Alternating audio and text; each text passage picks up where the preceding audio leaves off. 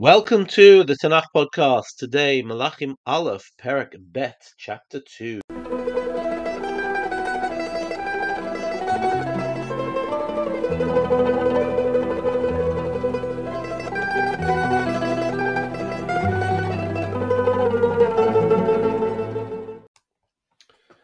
David is about to die, and he commands his son Shlomo, Vayikrevu Yemei David Lamut, Vayitzav et Shlomo beno lemor, Anochi holech b'derech kol haaretz, v'chazakta v'hita le'ish.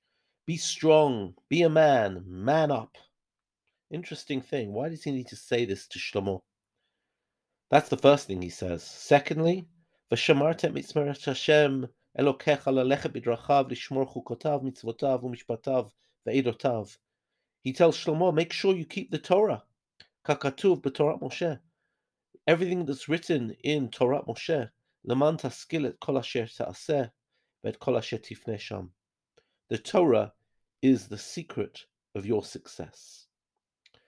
So maybe these are two things that we would expect David to tell his son, but now we're going to see a couple of things which we might not expect. The first thing he says is that, you know what Yoav did to me? He killed 2 army officers when I wanted to make peace, and instead he created war. Vayasem damei milchama b'shalom. He put the blood of war in peace, and therefore, v'yitain damei milchama b'chaguroto. You put the blood of war in his belt and in his shoe, and make sure that he doesn't die a peaceful death. Next, to Barzillai Hagiladi, who looked after me when I was in exile. Please make sure you look after him and do kindness to him. And then Shimi Ben Gera of Benjamin, who cursed me out when I was on my way out of Jerusalem. Again, Al Tanakehu, do not cleanse him. Ki ish chachamata, you're a very wise man. V'yadata asher ta'aseh. Figure out what you need to do to him. V'horadata et sevato b'dam sha'ol, and make sure he dies a bloody death. What's going on here? Is David putting his unfinished business onto Shlomo? And would it make any sense? I mean, Shlomo is a young king. He's just come to the throne. Is he going to have more luck in getting rid of Yoav? If David couldn't fight Yoav, then will Shlomo be able to fight him? And if David really thought that these people should be taken down, Yoav and Shimi, why didn't he do it himself? Why is he dumping it on Shlomo? What is going on here? And what has this got to do with v'chazakta v'yita le'ish? Be strong, and you're very wise, Shlomo, so you know what to do. I want to contend that this is not about David.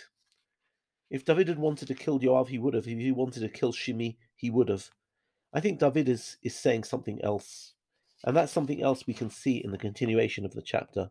Because as the chapter unfolds, we see that Adoniah, the man who wanted to be king, approaches Bathsheba, Shlomo's mother, and asks for the hand of Abishag HaShunamit, David's concubine, the woman who was meant to warm David's bed, and asks for her hand in marriage. Now, when you try, we saw this already with Absalom. We saw this with Avner. When somebody makes an attempt to be intimate with the king's concubine, what they're really saying is, I am in the place of the king. And Shlomo understands this very well. He says, he says to his mother, if you're asking that Adoniah marry Abishag HaShunamit, b'shali lo et hamlucha, you might as well just ask that he should become king. Ki achi hagadol mimeni, he's my older brother, and he's in cahoots with Eviatar Kohen and Yoav ben Tzruya. And the minute Shlomo hears of this, Vayishavah HaMelech Shlomo b'Hashem, King Solomon swears, and he says, Ki b'nafsho diber Adoniah et hadavar hazeh. Adoniah has now cost himself his life. And indeed, what does he do? He sends Benaiah ben Yehoyada, and he has him assassinated. The minute he is assassinated, who starts running? Yoav starts running. So I think we need to frame the chapter in the following way. David is dying, and he says, V'chazakta v'yita le'ish. Shlomo, it's time to man up. Things are going to move very quickly after my death. The minute I die, people are going to start making their move, and no sooner is he dead, that's indeed what happens. Adoniah tries to make a move, and Adoniah is in an alliance with uh, Evyatar the Kohen and with Yoav. And essentially, this group have not accepted that Shlomo is king, and they're just waiting for David. You know, we remember the line with Esav, "Yikravu Yemei Evel Avi." Let my father die, and then I will kill my brother. And that's exactly what Adoniah is planning to do. They haven't given up. And that's why what David's actually saying is, watch Yoav. Yoav doesn't follow the rules. We know, any of you who've been following with me with Shmuel Bet, Yoav follows the rules when he wants to, but Yoav is perennially suspicious. He doesn't know how to end the war. He doesn't make alliances. And therefore, Yoav is not going to listen to you. David is not trying to get Shlomo to deal with his unfinished business. He's warning Shlomo to keep his eyes out for who's waiting in the wings to take him down after David's death. And therefore, Shlomo has his wits about him. He sees Adoniah making a move. He gets rid of Adoniah. Yoav starts running, and he kills Yoav too. What David was doing was alerting Shlomo to the dangers and the people who would try to unseat him. But you might ask, what about Shimi Ben Gera? So let's take a look at his story, which you'll find at the end of chapter 2. We read here that that Shlomo put him under house arrest. He said to him, "B'nei lecha bayit b'Yerushalayim, build yourself a house in Jerusalem, and you're not allowed to leave the city. And the day you do leave the city, you're going to forfeit your life." Well, what happens? Verse 39, Pasuk Lametet. Vayimiketz shalosh shanim.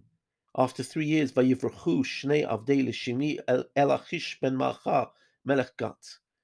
2 avadim of Shimi, 2 servants, go to Achish ben Maacha, the king of the Philistines in Gat.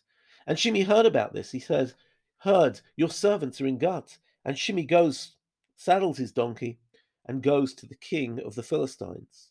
When Shlomo hears about this, the minute Shimi comes home, he says, "Didn't I tell you not to leave the city? You left the city, you're going to die."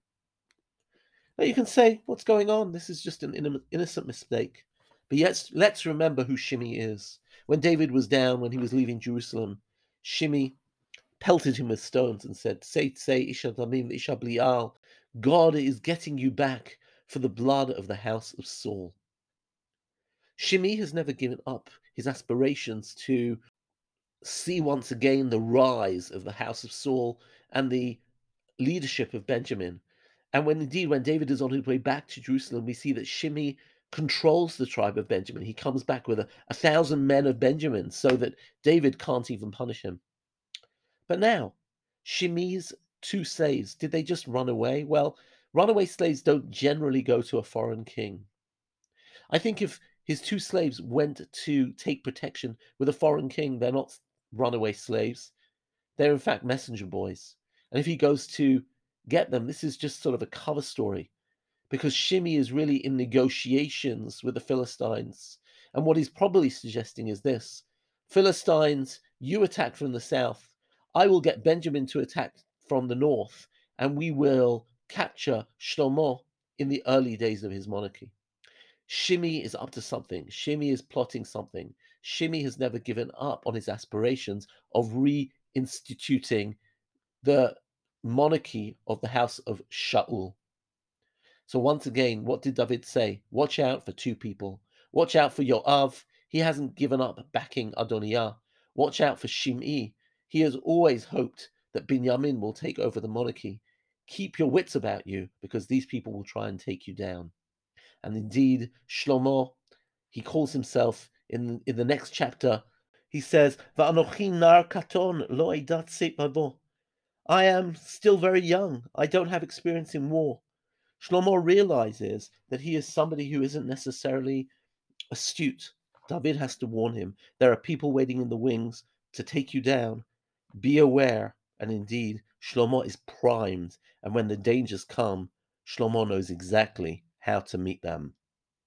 In these first two chapters, we've seen Shlomo set up his kingdom. In the first, he is crowned. At the end of chapter 2, V'hamamlacha nechona biyad Shlomo. The kingdom is safe in the hands of Shlomo. Now in chapter 3, we'll start reading about the spiritual legacy of Shlomo HaMelech. See you tomorrow.